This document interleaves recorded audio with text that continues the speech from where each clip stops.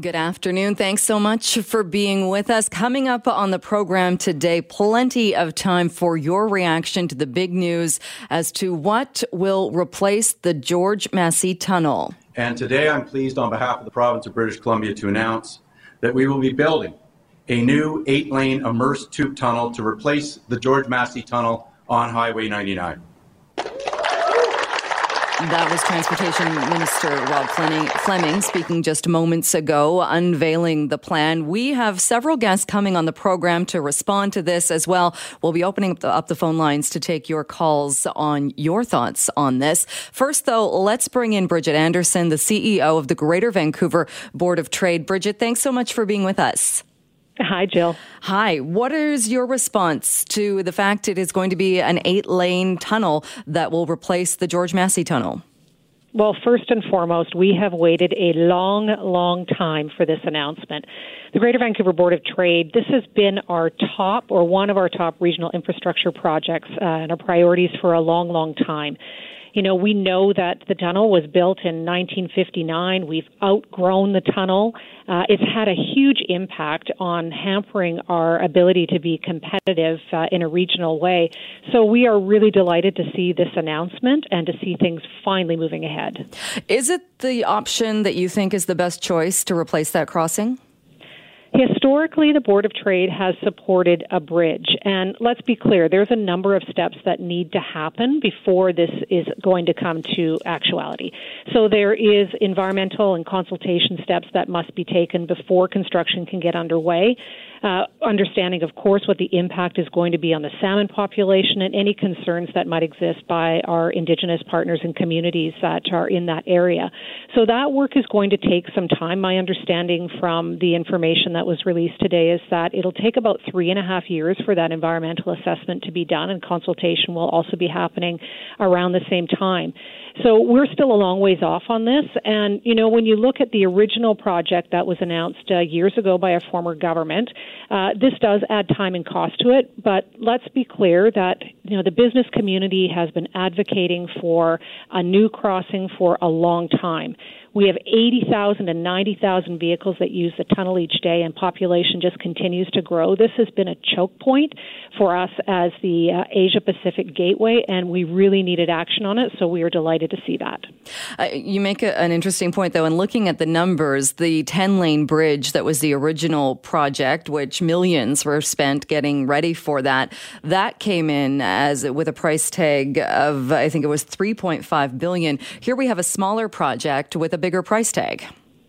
Well, times change, and there's inflation and added costs, as would happen in any project. You ask any homeowner who waits to do a project just in their own renovation, so no big surprise there.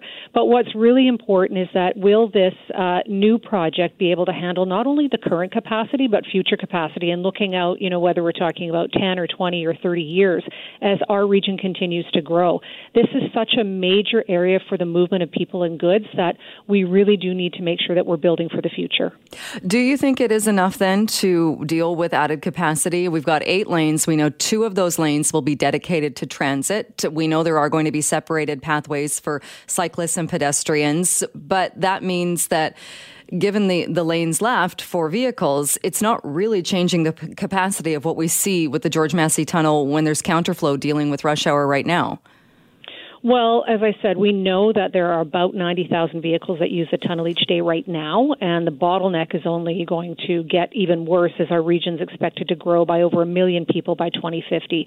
So the experts have all weighed in on this to see whether this new crossing would be able to handle future capacity, and that is one thing that remains to be really important, and particularly around transit. When we're looking at trying to get people out of their vehicles, I'd be very interested to hear, you know, some of the more details around how transit and future transit builds will be able to be implemented in this project. Do you think it will be enough then with the expansion that's planned at Delta Port?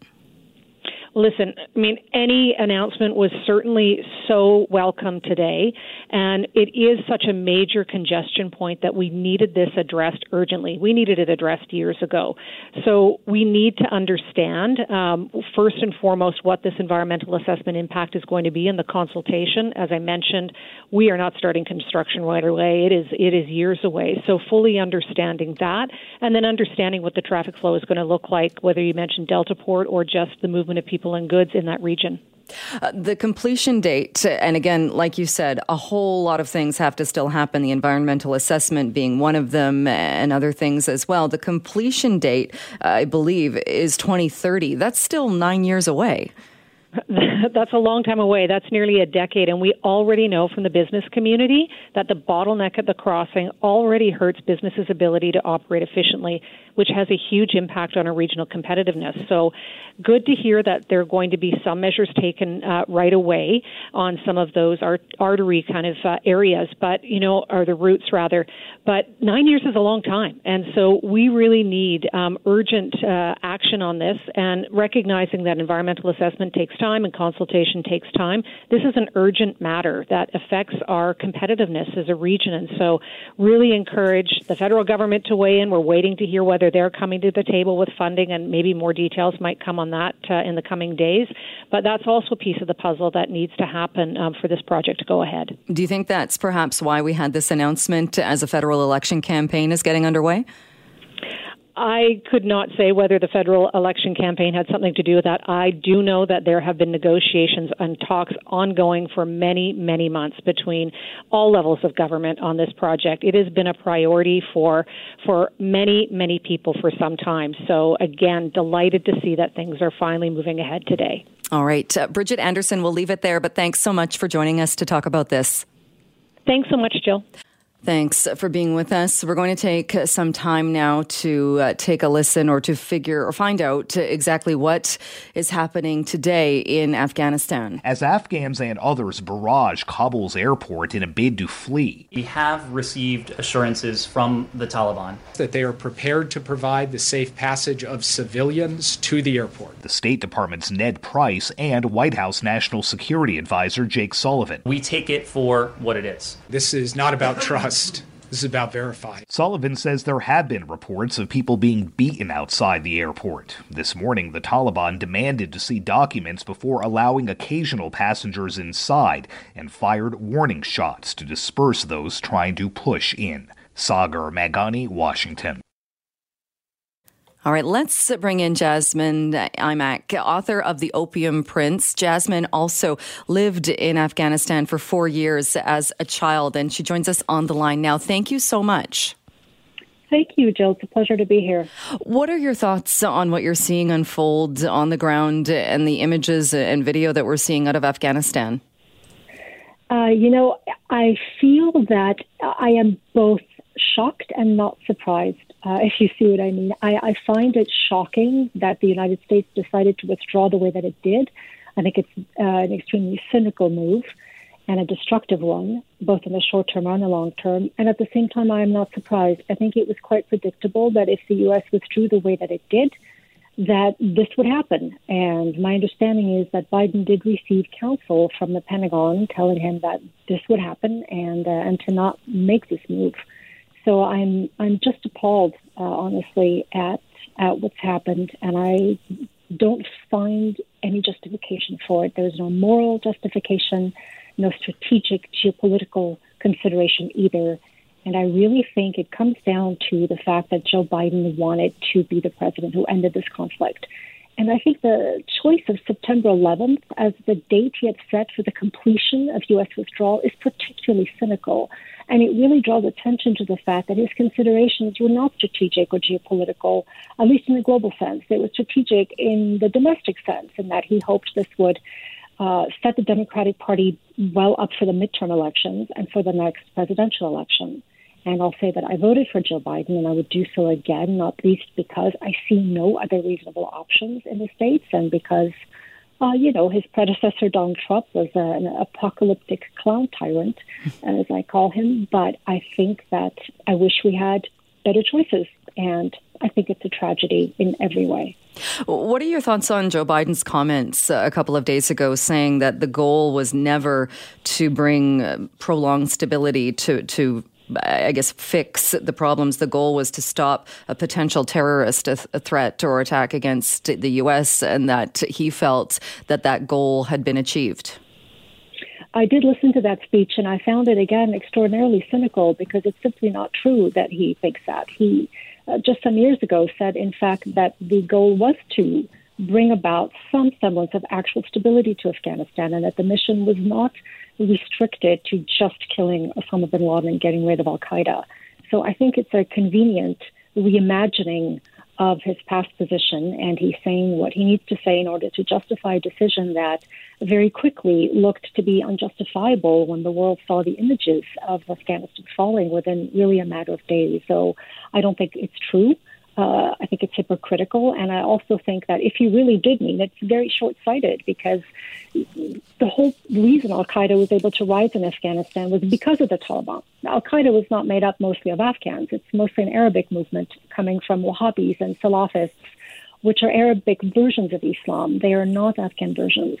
And while the Soviet Union was in Afghanistan in the 1980s, about 10 years, the Americans very deliberately tried to recruit Islamists from all over the world, knowing that they would make a powerful fighting force against the Russians, which they did. So the U.S. was right in that regard. But after that, the U.S. simply abandoned the country to these extremists that it had quite enthusiastically recruited before. And to pretend that the only goal was to get rid of al-Qaeda is nonsense. And I think that there's a very good chance that if not al-Qaeda, some other Islamist movement, also organized, will find a safe haven in the Afghanistan that is now being recreated because of the U.S. withdrawal, and not just al-Qaeda. I think that there are a whole lot of, burgeoning Islamists around the world who will find this to be inspirational. And I think that there is now a very public display and evidence that the U.S. in fact does abandon its allies, which Osama bin Laden has said that they would, and who believe that if you just stick it out over time, the U.S. will eventually bail on you. The Taliban have an expression, you have the watches, but we have the time. And I think that's exactly what they've proven. They think that they can just exhaust the U.S. and that once the U.S. bails on them, they will again be the space to create an Islamist caliphate, which other terrorist organizations will, I'm sure, take advantage of. I know you taught history, you taught international affairs at various colleges and universities and talked about what was happening in Afghanistan with students and about the events of September 11th. Are you still in touch, or do you have friends, colleagues in Afghanistan? I do, both. In both cases, yes. I am in touch with students, and it's amazing to think that this is now 20 years ago, and the people who were really kids back then are now 40-year-old adults. And several of them have reached out to me and said, gosh, Professor Anak, I remember us talking about this when it was happening, and everybody was so shaken and moved and upset and wanted to understand it. And I ran an entire class on understanding how this could possibly have happened.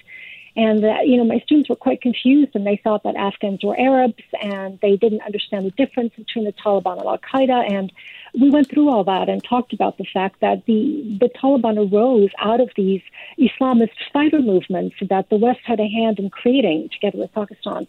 And that if the U.S. and, in general, an alliance of other nations didn't manage to stabilize the country, it would probably become a haven for this sort of thing again in the future. And I was actually a bit optimistic at the time, feeling that militarily the Taliban can probably be ousted pretty quickly, which they were, and that if the U.S. simply sticks around for a bit, I think they can stabilize it. But the big catastrophic mistake was to split the military effort and digress into Iraq. And the U.S. did that just 2 years into being in Afghanistan, which was, I think, a military strategic, really disastrous decision, and it made it much harder to stabilize the country. And I certainly think Bush Cheney blamed a lot of the blame for what is really an inexplicable policy decision to go into Iraq, followed now by another, catastrophic policy decision. So, yeah, it's been really sort of heartbreaking to follow up with my students 20 years later and see that this thing that was a formative event in their youth is now upon them again. It feels nightmarish. What about Canada's role? There's been criticism of Canada not acting quickly enough, not following through on promises to bring interpreters and to bring others out of Afghanistan who are now in very, very dangerous situations.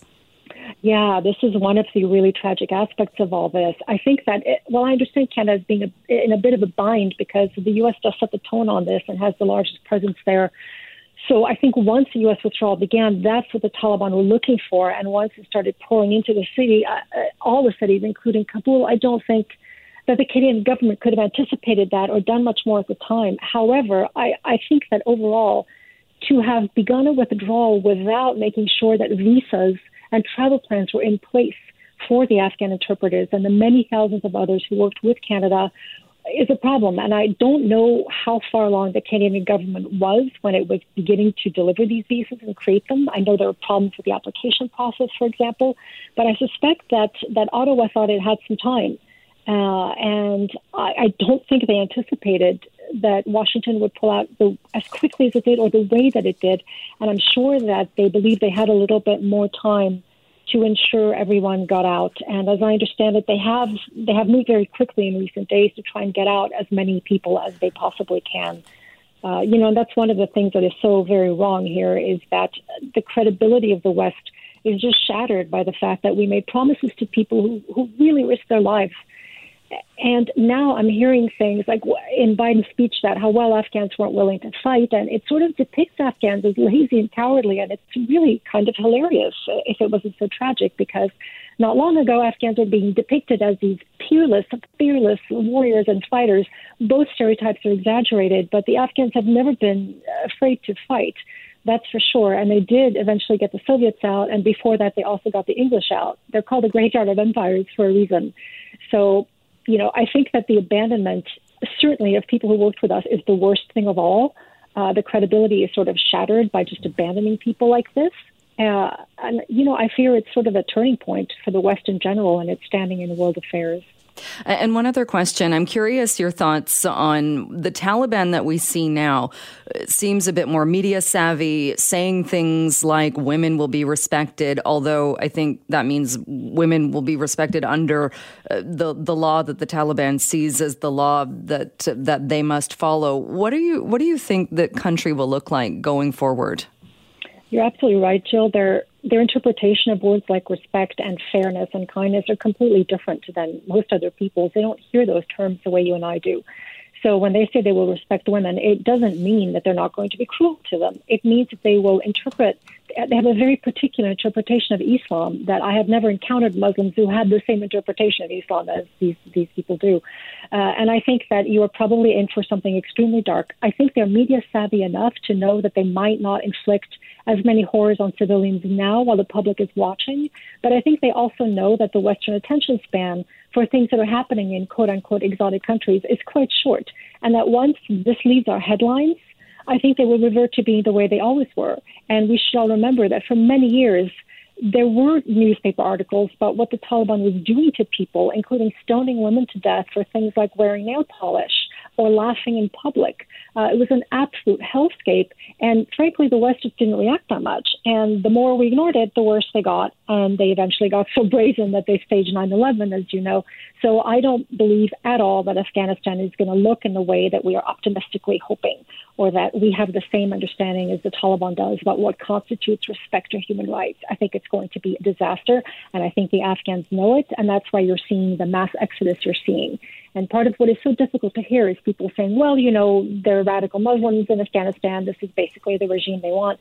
And well, obviously not, because they wouldn't be trying to head for the exits in the way that they are. And I will say the ones trying to escape, I would certainly hope that Western countries welcome them, because the ones trying to escape are exactly the ones who are not radical Muslims. They're not the people you need to be afraid of. They are the people who see things more like Westerners do, and who do not want any part of this. They see things more like the rest of the world does. So I hope we will be respectful to the people who are exiting now. All right, Jasmine Imac, we'll leave it there for today, but thank you so much for joining us to talk more about this. Thanks, Jill. It was my pleasure. We started the show talking about the big announcement, the plans to replace the aging Massey Tunnel. We now know that the plan as it stands now is an 8-lane tunnel under the Fraser River to replace the Massey, coming in with a cost of about $4.15 billion. The completion date set for 2030. You've been saying a lot about this on the Buzzline, which I will share later on in the program. Right now, though, we are joined by the Mayor of Delta, George Harvey, to talk more about this. Mayor Harvey, thanks so much for being here. Oh, thanks for the invite. It's been a great day. A lot of people are questioning, though, the decision to go ahead with 8 lanes instead of 10, to go ahead with a tunnel instead of a bridge. Why, in the end, was that decision made? Well, that's the province's decision, of course. But regardless whether it's 6 lanes or 8 lanes or 12 lanes, it's all going to be dependent upon the success of a really good transit system. And not a transit system that just takes us, as it does now, as you know, to River Rock and Richmond for the Bridgeview station, but it has to have a dispersal within that transit system to make it robust. So that's what I'll be pushing as mayor now, which I said before. My vision is for a green Highway 99 corridor with ability for people to get out of their cars. And the young people, most people, they want to do that, but it has to be better than it is now. Most of the growth that is anticipated over the next 20, 30 years is going to be south of the river. And I've got to push TransLink along with Mayor Brody and Chief Baird from the Tsawwassen First Nations to push TransLink to ensure that they finally pay attention to south of the Fraser. That's key for this. How is it going to be better, though? I understand that 2 of the 8 lanes are going to be dedicated to rapid bus, not rapid transit, though. So how does that make it better? Well, I'm going to be pushing that it's not just rapid buses that exist today. It's going to be a rapid transportation as it's going to exist 10 years from now or 9 years from now. The advancements that's being made with regards to types of buses that could be for the future, autonomous buses, it's amazing. And I'll be pushing TransLink along with my fellow mayors to ensure that we're looking at that, and that's what's necessary once this is open, is not what exists today, but what exists in the future. But not something like an extension of the Canada Line or a SkyTrain type project? Well, what they're finding in the States is that by the new mechanisms of automation and transponders, et cetera, with buses, it's actually more efficient to have buses and a lot less cost and a lot quicker by utilizing the new technology that's coming. So I think this is, we couldn't wait anymore. I'm very worried about the fact that this tunnel is not seismic at all. We have a little bit of shake that could close it. And what would our lives be if that crossing was taken away from us by such a thing as a shake or an earthquake? But sooner to get that shovel in the ground, and that's what I'll be pushing, the sooner we're going to be able to relax and have a new crossing. And you must recognize, too, and I know the readers or your listeners should also, this isn't replacing the old 1960, 1959 vintage tunnel that exists today. I'm just saying when we were coming back, what a terrible way to invite people who are coming into our region, coming through the tunnel for the first time to see beautiful Metro Vancouver, City of Vancouver, going through that tunnel. That's the problem now. That's what's going to be, much more improved. And you look at the Cassiar Tunnel. I don't hear any complaints about the Cassiar Tunnel. That's modern technology. This will be modern technology. Whether it was a bridge or whether it was a tunnel, I always said, I'm agnostic to it. Get the new replacement done as soon as possible. And finally, the province has made a decision, and I'm very pleased that we're moving forward. We are moving forward, but we now have a completion date set for 2030. A lot of people have been pointing out today, had we gone ahead with the 10-lane bridge, it would be 80% done right now. Yeah, but that's looking back, isn't it? Right, it was going to be a bridge. But unfortunately, if you're looking at the bridge, the Liberals lost the election, and then they lost the next one. So it's this government that is responsible for determining what the replacement is, and I respect that because it's a provincial asset. And at least they made the decision, and that's what I'm happy about, that we can move forward. And I can start working with our staff to make sure it's the best connections to the new system as possible for the people of Delta. And you're a former Ladner resident. We need a second way out of Ladner. And this is our opportunity to make one happen. Can you talk a bit more about the lanes that will be dedicated to cyclists and pedestrians? Because that does seem a bit different. I can't think of another tunnel, at least in this area, in this region, that has an underwater cyclist and pedestrian pathway. How do you anticipate or how do you envision that working? Well, the same way it works in Europe. They're very common there. And so that we're actually bringing technology that's been in place in Europe for many years. And I'm looking forward to seeing more insofar as the design. Very rough schematics right now, as you can appreciate. But I'm looking forward to it. And again, we're just using technology that's available in other areas of the world that's been very successful. But again, it's up to the province. This is the province's asset. My job as mayor is to get them to make a decision as soon as possible. Finally, we're there. And my job now is to push for a really robust transit system that's futuristic, not just putting in what exists today.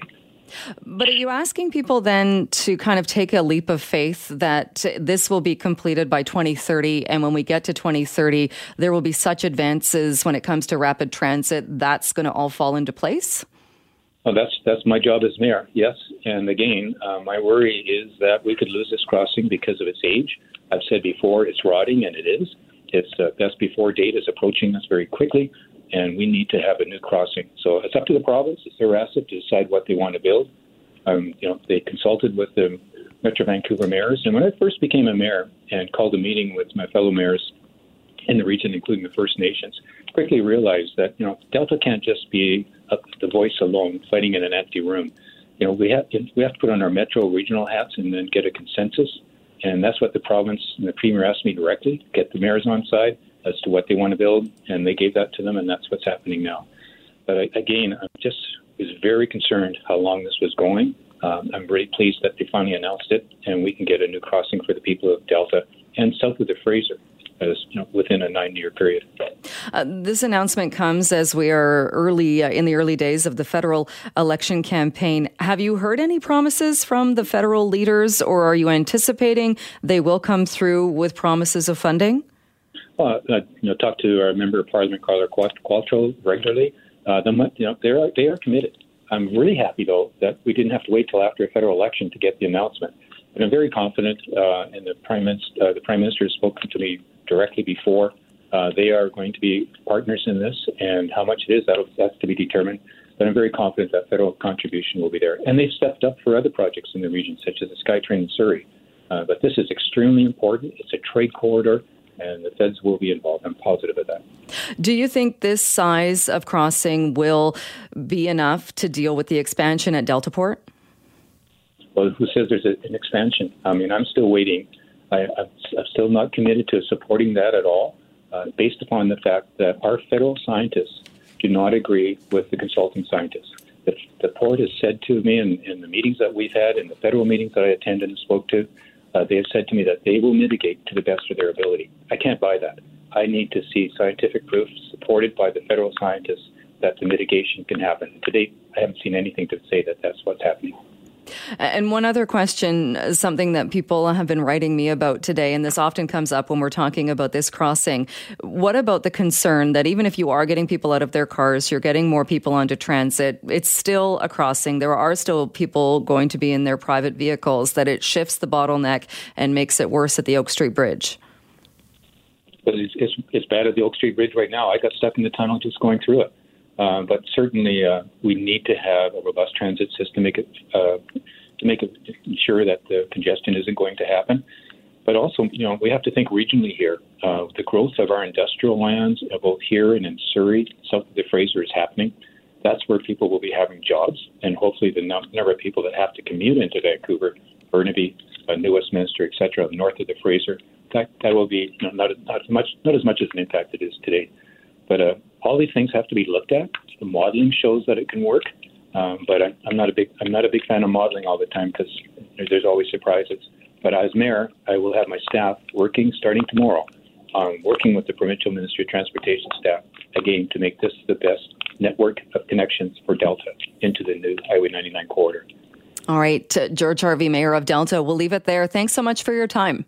Thanks for your time. I know a lot of people have been waiting for this announcement, and there is no shortage of opinion. People calling the buzz line, calling into this station, talking about the 8-lane tunnel that will replace the George Massey Tunnel, the completion date of 2030. The price tag right now pegged at $4.15 billion. Well, let's bring in Ian Payton. He is the BC Liberal MLA for Delta South. Ian, thank you so much for being with us. Thanks. Good afternoon, Joe. What are your thoughts on this? Well, like everyone else, I think south of the Fraser, I'm very happy that there's finally been an announcement by the NDP. I mean, they've been sort of kicking the can down the road for 4 years, and finally they've come forward and made an announcement. Of course, it's really not what I had bought into for all the years I was on Delta City Council, and all the different engineering reports that were done. Every engineering report, and I have two major ones in front of me, that ticked all the boxes that a bridge was the better idea, environmentally, cost-wise, all those different things. And suddenly they've decided that a tunnel in the bottom of the Fraser River is a better idea, and $4.1 billion versus $2.7 billion that we had to build this 10-lane bridge, which was actually under construction up until the NDP killed it. When you talk about the reports that looked at the bridge, a lot of people have been asking today as well, was it even possible to build a bridge given the sand, given the type of soil we're talking about in that particular part of Delta? Well, that's kind of one of these fallacies that people have loved to talk about on social media for several years now. I mean, these massive steel pilings, Jill, which we still see laying on the side of the road by the George Massey Tunnel, those are called friction piles that are drilled straight down until they bind the earth together. So there's bridges all over the world have been built in similar soft soils, and friction piles were what was being used. And they drilled several test sites of friction piles and loaded those piles with weights that would be similar to what would be on top of the bridge, and everything added up. What are your thoughts on the size of the tunnel? 8 lanes rather than 10. I know in the past, well, as you know, the 10-lane bridge, the work was being done. There was also an idea of a 10-lane tunnel. A lot of people have been pointing out today that when you take the 2 lanes away for dedicated transit, you're left with the same capacity we have now that's expected to open in 2030. Of course. So the NDP... first of all, they're very good at making announcements, but they're sure not very good at carrying through and getting things done. So this is another announcement that they've made that everybody's, wonderful. They're going to take a victory lap on this somehow. But 10 years from now, let's wait and see if there's actually something built. As you said, with the counterflow lane now, every morning and every afternoon, they switch over so that there's 3 lanes of commuter traffic and truck traffic that gets to go through the tunnel during rush hour.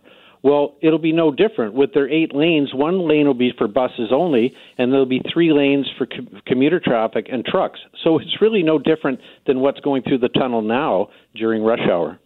What's your response then to Mayor George Harvey saying he's anticipating there will be such advances in buses and transit that transit will really get people out of their vehicles? Well, George and I are good friends, and we kind of chuckle because we get along great on about 99% of the things, but maybe not this tunnel replacement. But right now there is what's called an HOV lane that takes people that are 2 to a vehicle and buses right to the front of the queue, so they at least get to move up to almost the entrance of the tunnel. So they have the advantage over commuters and commercial truckers as it is now. And the idea of the separated pathway for cyclists and pedestrians, I think that's one as well. You can envision cycling and walking over a bridge. It's a bit more difficult to think about that or think about what that would look like in a submerged tunnel. Yeah, Jill, I would have to see kind of a diagram of what this submerged tunnel is going to look like. Quite frankly, I don't get scared by too many things, but if I'm stuck in the middle of the George Massey Tunnel now on a dark, dreary day, and there's some kind of a fender bender or a bumper, I don't really want to be there in the middle of that tunnel. And it's not going to change for people in the future that are, walking or riding a bike through a tunnel underneath the Fraser River. Which brings me to the next topic of environmental assessment. I mean, what environmental assessment in the year 2021 or 2025 is going to come forward and say, yeah, we're happy to see a massive concrete tube plunked in the Fraser River with spawning salmon and sturgeon and other marine life? Well, then how confident are you, because that's been pointed out as well, how confident are you that this will even get the environmental assessment approval that it needs to move forward?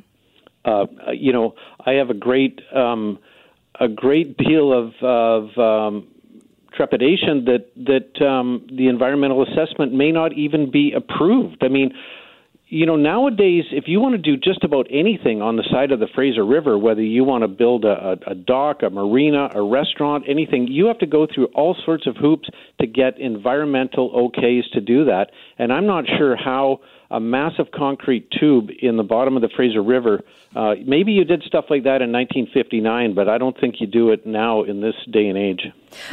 Do you think it would be easier to get the environmental assessment approval for a bridge? Well, I mean, that's already been done. So back in the days when we got started on the bridge replacement, and don't forget, Jill, $100 million was spent with sand that got brought into preload.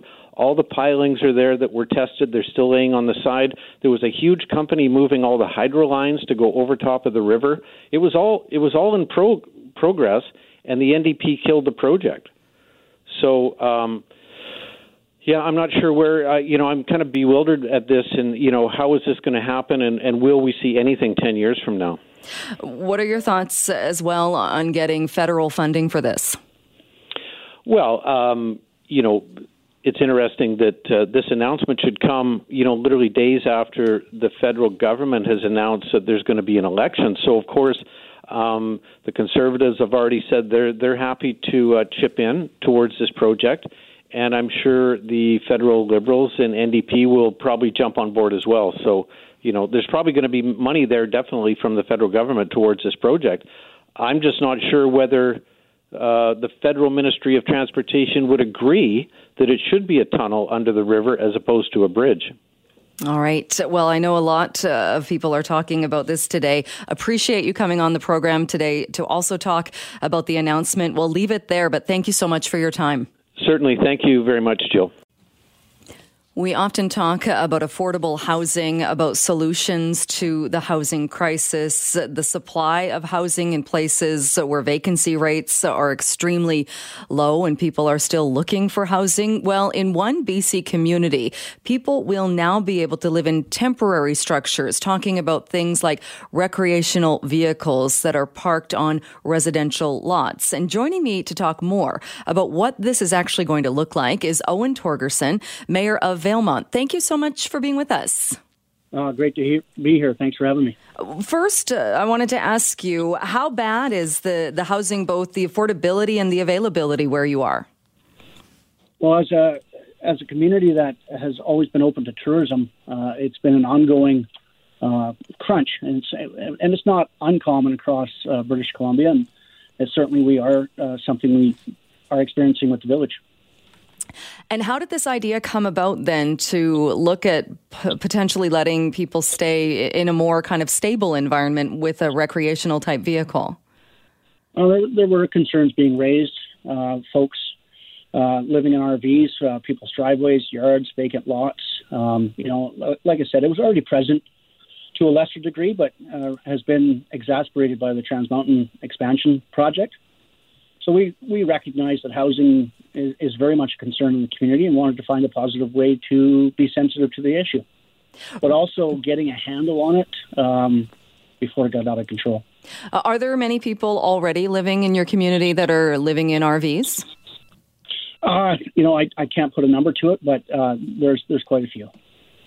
And just so people are clear as well, I know you're north of Kamloops, kind of south of Mount Robson. How would you describe kind of where exactly your community is located? Some folks think we're in the middle of nowhere, but I think we're in the middle of everywhere. We're kind of halfway between. We're that halfway stop between Edmonton, Alberta, and Vancouver, British Columbia, along Highway 5, just before you get to Highway 16. All right. And how many permanent residents do you have? 2016 census would suggest we had just over 1,000. All right. And so for people that are looking for housing or looking for affordable housing, what is that like? It's a challenge. We're 100 kilometers from a national park. We're surrounded by 5 provincial parks. The housing market is pretty hot right now. And has been for a number of years. Finding something at a quote-unquote affordable rate is definitely a challenge. Are people coming there, or are they using a lot of the accommodations as vacation properties? There are quite a few second homeowners here in town, and those are used as short-term vacation rentals, but they're also used by the homeowner themselves. So how this particular idea then, opening the door for RVs to be more, to be able to stay, I think is it to allow people then they would be able to stay for up to 4 years? No, it's an annual permit. And so we set criteria in the policy that when a temporary use permit application to allow for an RV as a dwelling, it's also a public process. So we'll have a public hearing component to allow affected property owners and other residents to have their say on whether they feel an application should be approved or denied. And that's very short term. Long term, we've just adopted our new official community plan, and we're in final reading of our brand new zoning bylaw. Both these documents have a large emphasis on affordable housing and densifying residential use. So down the line, if a private property owner is seeing sort of a revenue stream from having that RV set temporarily on their land, perhaps they'll get the idea to put up something a little bit more permanent, like an accessory dwelling unit, whether it be attached or detached from the principal residence. And what is the definition then? I know we've been talking mainly about RVs, but could it be somebody that sets up, say, a truck with one of the tents on top, or even a tent on the land itself? That's a great question. An RV would typically have a factory sticker that recognizes it for its safety and use. So something homemade or something that doesn't fall within the building code would unlikely be considered. Would it have to have, say, sanitation washroom facilities? That would definitely be a bonus. And one of the things we're trying to get a handle on is how that would it would have to be contained, and if connecting to village water, say through a garden hose or however they choose to do it, it has to have a backflow prevention, so there's no chance of contamination to the rest of the water system. Right. Is the price then, I understand the price then, the temporary use permit, say if you were putting an RV on your property, is it $650? That's correct, yeah. And how did you come up with that price for a yearly permit? It's basically the price needed to actually process an application. So taking it out to the public, either through newspaper advertisements, online, staff time, things of that nature. Right. Are you concerned at all that this will lead to Valemount having, you come into the village and everybody's house has kind of turned into a little RV park out front? Well, a little RV park out front. So we're very much a winter town, and through the process of the temporary use permit, setbacks will be established. So you can't be parking on village right away, for example. So out front won't be an option because come wintertime, we'll be plowing snow and lots of it. Right. You'll have to maintain a distance from property lines and things like that. I'm not too worried about having one large RV park here. And again, it is extremely temporary. Right. And that kind of, how do you make sure it's temporary? I know that it's a yearly permit or it needs to be approved yearly, but if it gets to the point where that's the only housing somebody has, are you going to be in the position then that you don't approve the permit because the RV or the structure has been there too long? And if that's the case, then where do they go? That there lies in the challenge and also the opportunity for the property owners. Again, seeing that influx of revenue generated by whatever rent they're charging can certainly be a mortgage helper down the road with a secondary dwelling. Right. So like a secondary suite, but just one that's not really attached to your house. Yeah. The new zoning bylaw that we're, again, will be considering fourth reading here shortly identifies a secondary dwelling, either detached or attached. Right. And I understand, too, things like electricity and power also being considered. It could be anything from, say, a solar panel to being connected to the residents, the other residents, the permanent residents on the property. Yeah, as long as it meets the electrical code. So that cord, that power supply needs to be to a standard in which it would be passed by, say, an electrician or Technical Safety BC. If this all goes ahead and works, it sounds like it is a great temporary solution. What do you then look at as far as permanent solutions to the housing situation? So with our new zoning bylaw and our new OCP, I don't think there'll be a time in history that there'll be an easier time to build multifamily housing on village lots here in Valemount. And certainly having that option to build an accessory dwelling unit will certainly help long term. All right. Interesting idea, and interesting to see if perhaps other villages will follow suit or try anything similar. Mayor Torgerson, thanks so much for taking the time with us. I appreciate it. Thank you so much. And just if I can, our thoughts are with colleagues down the line and their residents dealing with wildfire and evacuation alerts and orders.